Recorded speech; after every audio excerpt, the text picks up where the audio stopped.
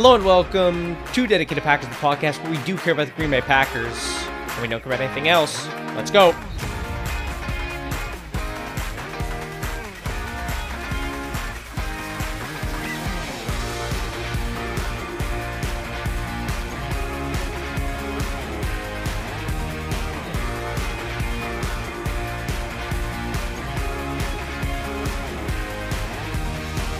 All right, hello and welcome back to Dedicated Packers. It is Wednesday, December 13th, and today we are going to be previewing the Packers-Bucs Sunday matchup at Lambeau Field. It is already Week 15, and that is crazy to say. I know that it's been a tough couple of days since the Packers dropped one to the New York Giants, a very tough loss, and that one I'm kind of still getting over it myself.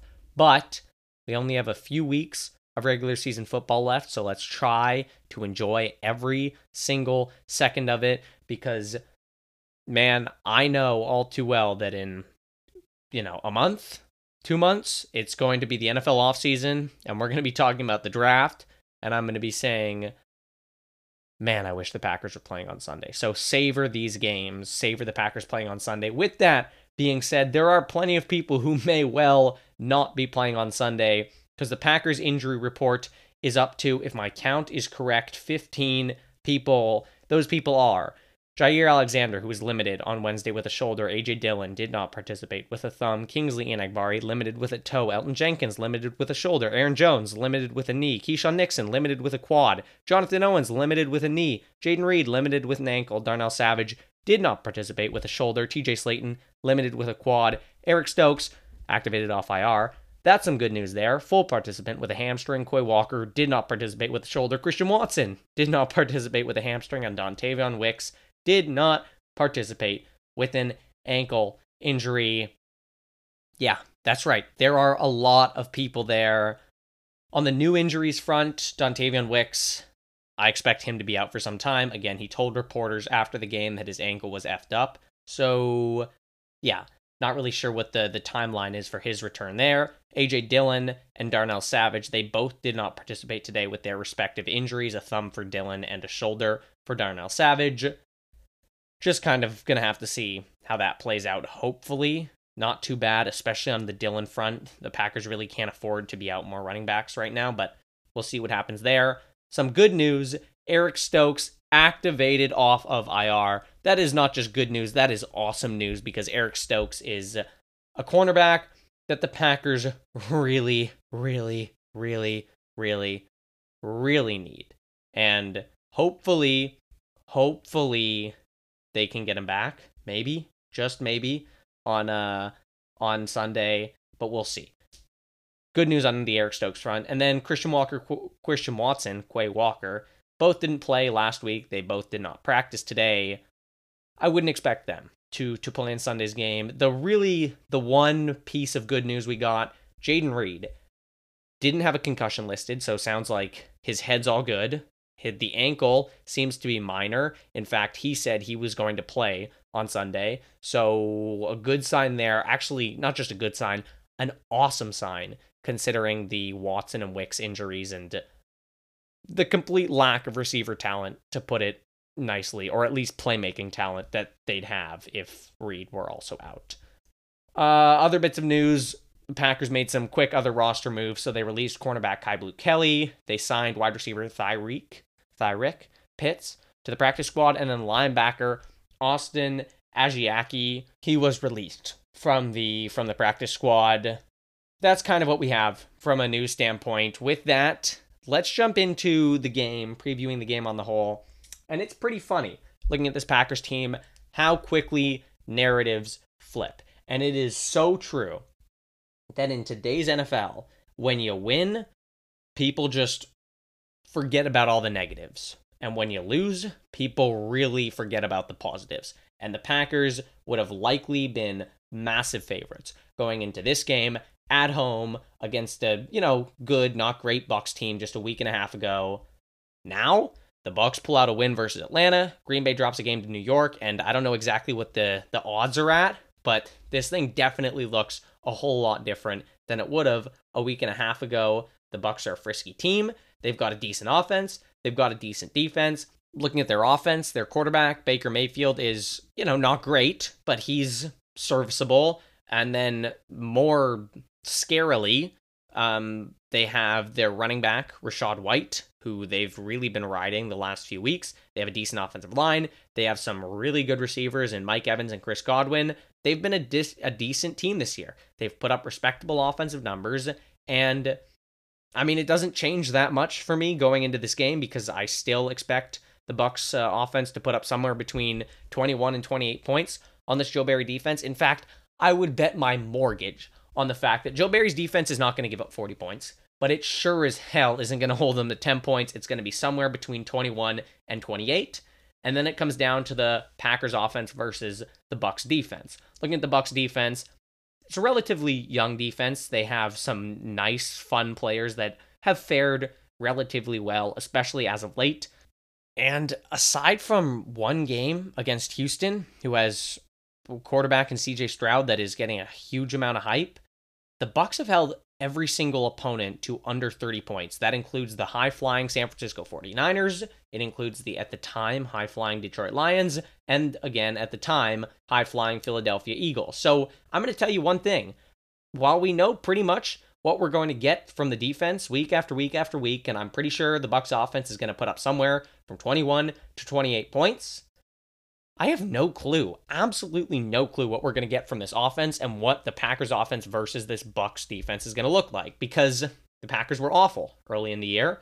Weeks 1 to 2 were nice, and then 3 through 8 looked awful, and then it looked like they were improving. 5 steady, solid, improved weeks, right? And then you beat the Lions, you beat the Chiefs. Looks like they're becoming this really good team. But boom, you have this atrocious letdown game against the Giants at MetLife. And for the rest of the season, I'm just going to say, going into every game, I don't know which offense is going to show up. Hopefully, it's the offense we saw versus Kansas City, we saw versus Detroit, where they were hitting their stride, really putting up points. Maybe it won't be, and we'll just have to see how that works.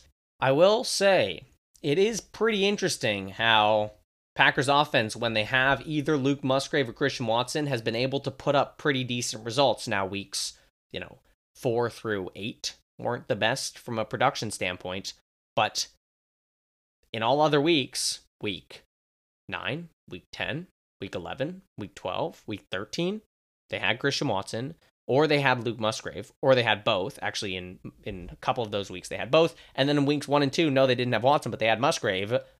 Guess what? Packers produced offensively.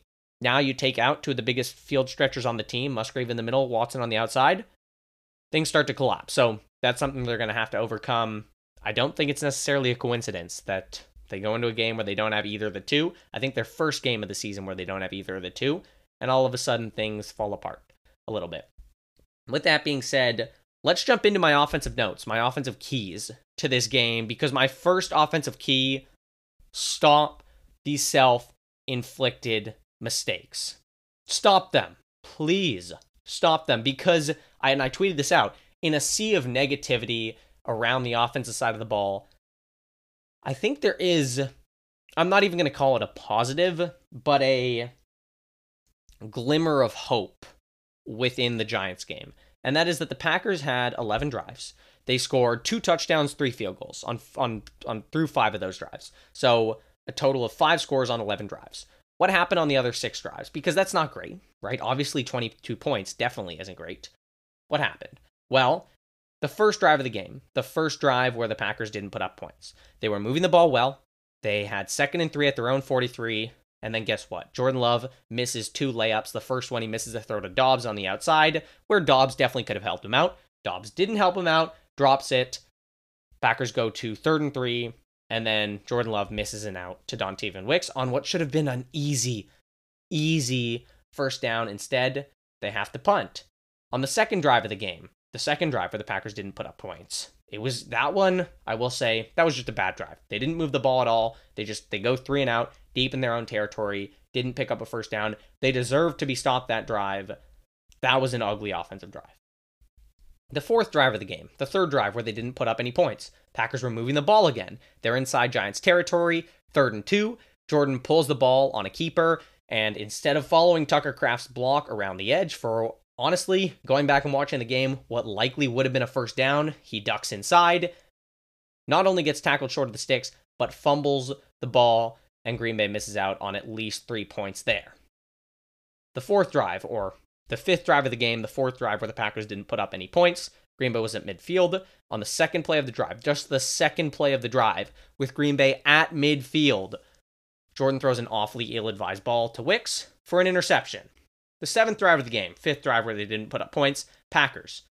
We're into the second half. Packers, they pick up a first down, get up to midfield, and then Jordan completes a pass to A.J. Dillon on a pass he really should have just dirted because A.J. loses 10 yards on that play. Have to throw that ball into the ground. He didn't. They have to punt. And then the ninth drive of the game, the sixth drive where the Packers didn't put up any points. They drive all the way down. This was such a painful drive. The Green Bay Packers drive all the way down to the New York 16-yard line. Then they run 3 plays. The first one, an end around to Jaden Reed. That goes for -1. Jordan Love flushed to his right, incomplete to Toure in the end zone. And then Jordan gets sacked, and Anders Carlson misses a 45-yard field goal. That's another potential 3 points that the Packers missed out on. So first of all, let's say they hit the 3 points on that last drive, the ninth drive of the game, not the last drive, but the last drive where they didn't put up any points. And then on that, third drive of the game where Jordan fumbled. Let's just say, theoretically, they hit on both of those. They hit 2 field goals there. Boom. All of a sudden, you're up to 28 points, which, do the math, would have won them the game if Love, again, doesn't fumble, and Anders hits the field goal attempt on that ninth drive. Not only that, I'm not trying to say, this massive positive is that they could have put up 28 points, but in those 6 drives, there was legitimately one real drive where the Packers actually deserved to get stopped. And that one drive is the second drive of the game, the second drive where they didn't put up any points too, where they just go 3 and out in their own territory. That was a bad drive. But of the other 5 drives where they didn't get points, this is how those drives ended. First one, Love misses 2 layup throws that he's been making all season. Packers have to punt. Next drive, Love fumbles. Then Love throws an interception. Then Love and A.J. Dillon, they combine for a pass of -10 yards, which you just can't overcome. And then Anders Carlson misses a field goal after the offense stalled in the red zone. So in 4 of those, all but the one where Jordan threw the interception for no reason, Green Bay was actually moving the ball. That means on 8 of the Packers' 11 drives, they were moving the ball well, picking up first downs, getting to around midfield. On 9 of the Packers' 11 drives, they either put up points or they were... The only reason they didn't put up points is that they killed themselves. So either they put up points, punched in a touchdown, field goal, whatever, or the reason they didn't put up points was because they screwed themselves over with an interception, a fumble, missing layups, getting a loss of 10 yards, or missing a field goal, right? The Packers, if you don't mess up on even a couple of those drives, you're probably winning that football game. The Packers, in this game against the Bucs, need to simply not shoot themselves in the foot. How do they do that? Well, it starts with Jordan. He needs to be better. We'll talk about him later. Aside from that fourth quarter, I think this Giants game was by far his worst of the year. He looked uncomfortable. I think the best way of describing his performance was awkward. He didn't seem ever to be comfortable, and he needs to be better. He needs to not turn the ball over. That's obvious. Now, the interception... That was a weird ball. I don't know why Jordan's throwing that, right? That was a scratch your head kind of moment. He also fumbled. Now, fumbles, I don't like saying this quarterback is bad because they fumbled here, because not all turnovers are created equally to me. Now, if a quarterback fumbles 12 times in the year, yeah, they probably have a problem, specifically as if those fumbles aren't strip sacks, a la Daniel Jones, right? But Jordan Love fumbled once in a game, okay, get over it. Probably not going to happen too much, right? But more importantly, he missed a lot of layups. There were a lot of layups in that game, very confusing layups that he missed, where he's been hitting them all year. Out routes, he's been hitting with such ease, consistency. It's been awesome. But all of a sudden, he just wasn't hitting those in this game. I get that it was windy. He needs to be better. He was the reason a lot of those drives stalled, whether it was an interception, a fumble, the first drive where he missed 2 layups, or the drive where he completed a pass to AJ for -10 instead of dirting the ball, right? 4 of those drives, all on Jordan. He needs to be better. The receivers, they also need to be better because, and this is going to be tough, because Green Bay is down, Dontavian Wicks and Christian Watson, more than likely. But your starting receivers, Jaden Reed, Romeo Doubs, Malik Heath, Samori Toure, 2 guys in Doubs and Malik Heath that I've labeled at this point possession receivers. One that hasn't made a play in what feels like a century in Samori Toure. Luckily, thank the dearest Lord that Jaden Reed still exists. All those guys need to be better because they weren't quite good enough. On Monday, when catches are there, catch the ball. Dobbs had a drop last game. Heath had a drop, though that didn't end up mattering so much because he came back the next play and punched in the touchdown. There was a ball to Toure that, yes, Love admitted. Love missed it. And, I mean, yeah, you'd like to see the ball. So Samori Toure ran a go ball, and Samori Toure had a step on his defender, no question. And Love put the ball maybe half a foot to a foot behind where you want the ball to be. And it allowed the defender to make a great play, come in, and swat the ball away. But I will say, if we're going to criticize Christian Watson for not going back and attacking the ball, Samori Toure maybe come back and get the ball. I get it. Honestly, I wouldn't criticize Toure that way. I think that is not a ball that you expect him moving almost full speed downfield to be able to come back and get.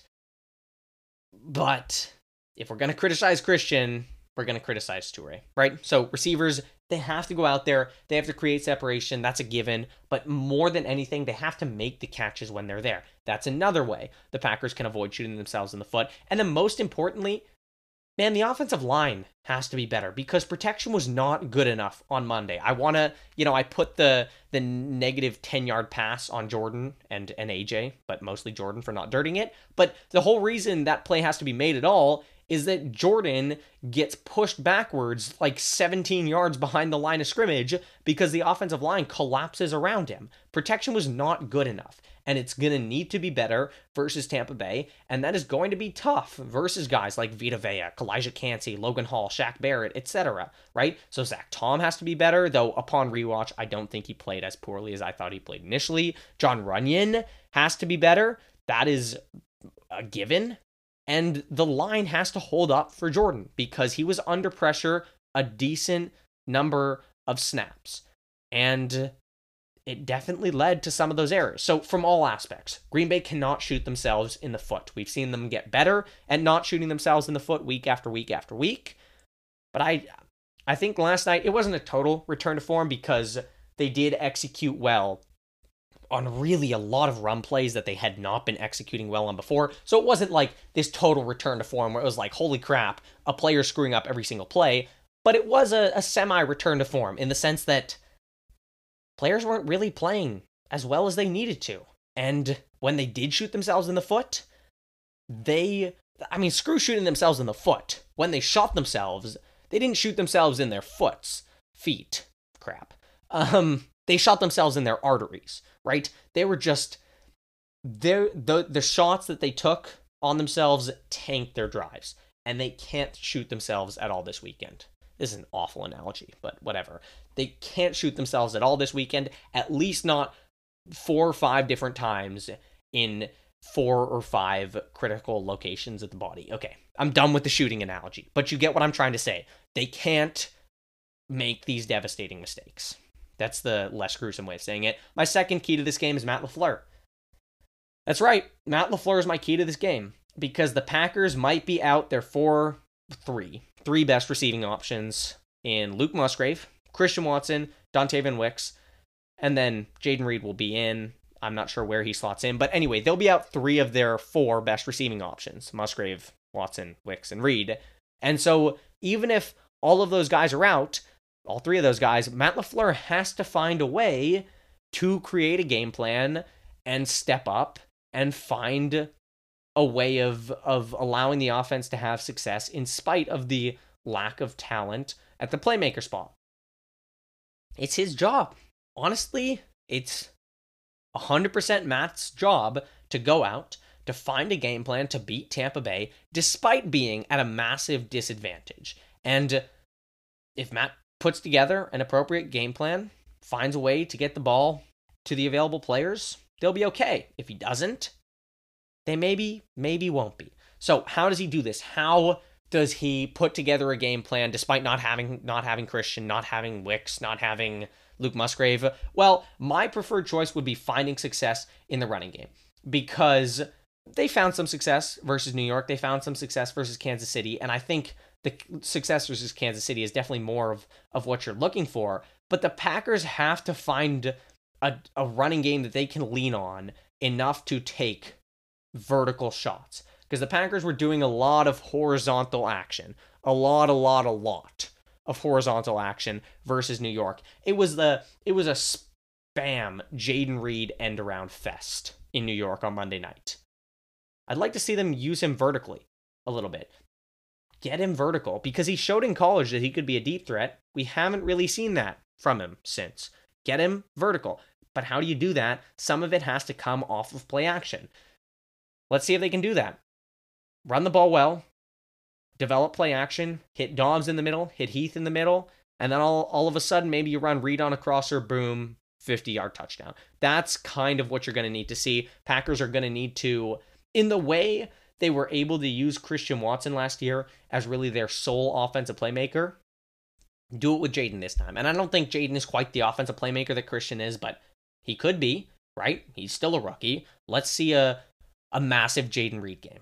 That's what I want to see. I think we're going to have to use a lot of Jaden Reed. You're going to have to use a lot of vertical Jaden Reed, looking at Matt, and you're probably going to have to find a way to run the ball to be able to set up this vertical success.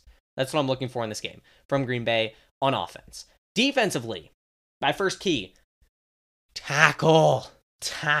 The Packers, they actually did a decent job versus Saquon Barkley last week. Aside from a couple of big runs at the end, they held him in check to actually in an awesome way. This week, however, Tampa is going to try to run. And they've ridden Rachaad White the last 2 weeks to 2 victories. If Green Bay shuts both him and the rest of the Bucs rush offense down, they're well on their way to winning. But then again, the Packers, they shut down Saquon for a lot of last week and still couldn't win. Why? Well, while they did tackle and they did finish plays versus Saquon, they didn't do it. They didn't finish those plays versus other players, from Tommy DeVito to the Giants' mediocre at best receivers. Green Bay did not tackle well enough, even close to well enough. And the fact that they held Saquon Barkley to 86 yards and yet gave up over 200 yards on the ground to the rest of the Giants, that's embarrassing. That is embarrassing. And that needs to not happen in this game. How?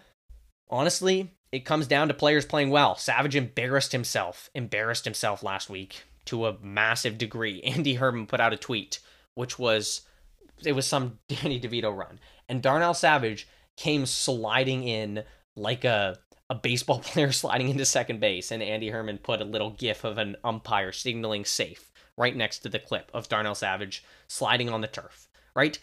Hopefully, well, I'm not going to say hopefully, but maybe he's not out there, and Rudy Ford, Jonathan Owens fill in well in his place, come up, make tackles. Devondre Campbell, he has been, to put it nicely, bad.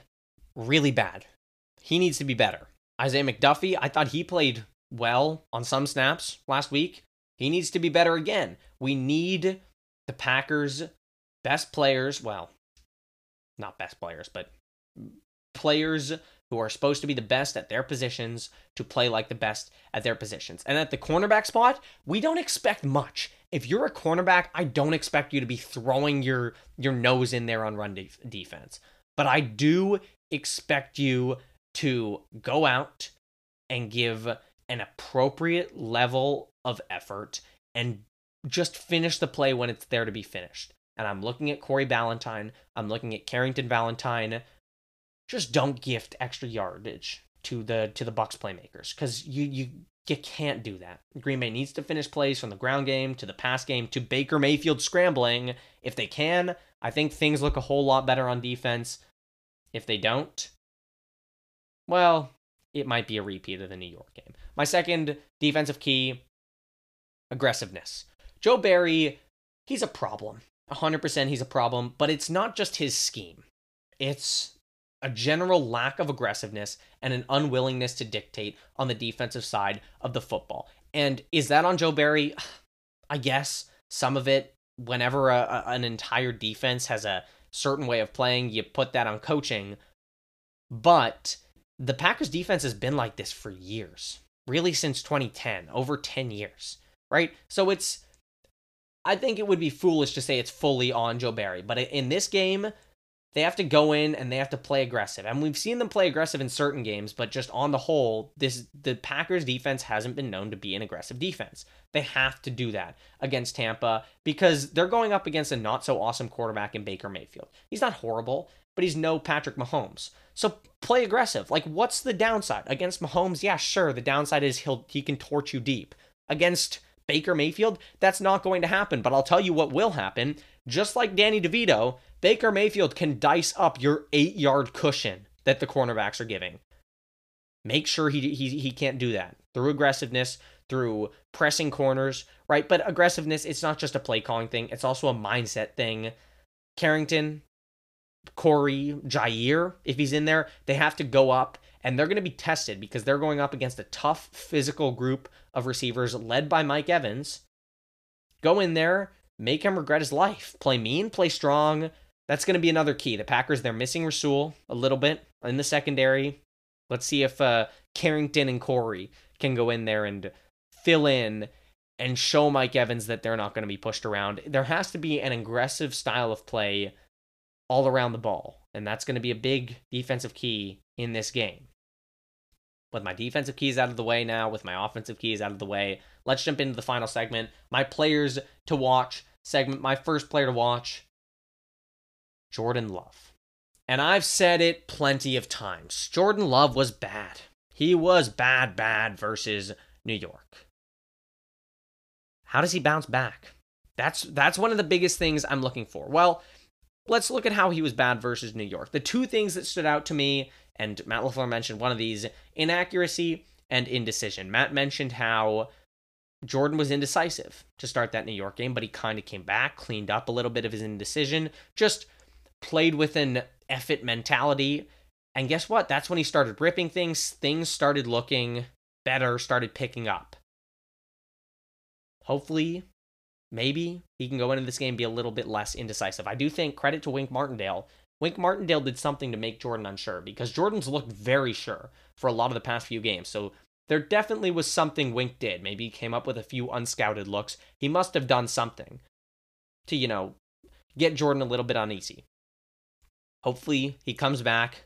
He looks more sure of himself in this Tampa game. The inaccuracy, the other issue, that was bad. And yes, it was windy. Dusty Evely put out an incredible video of Jordan rolling to his right. And he's trying to throw a ball to the sideline to Jaden Reed, I think. And in the end, Jaden Reed gets tackled. PI gets called on the play. But Jordan's rolling to his right. He throws the ball. And normally, you throw a ball while rolling to your right, it's going to tail a little bit to the right because of momentum. It's just kind of how physics works.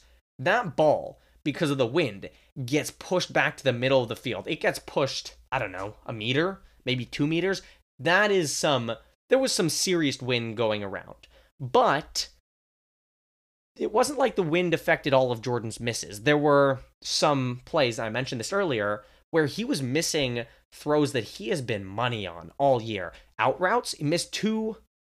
Was it 2? Yeah, he missed 2 really egregious out routes in this game. There was on the first drive, there was an out route to Wicks that he missed on 3rd down, led to them punting. And then on I want to say one of the drives right before the 2-minute warning, he missed Jaden Reed on an out route. That was the one where you had Matt LaFleur's reaction going around, where he just kind of goes, ugh. So it was really strange. And I don't know whether it's comforting for you to see that Jordan was missing on those throws because, you expect him to get that cleaned up, or maybe it's less comforting because it's like, oh my God, he wasn't hitting all the other throws with consistency. Now he's messing up on those.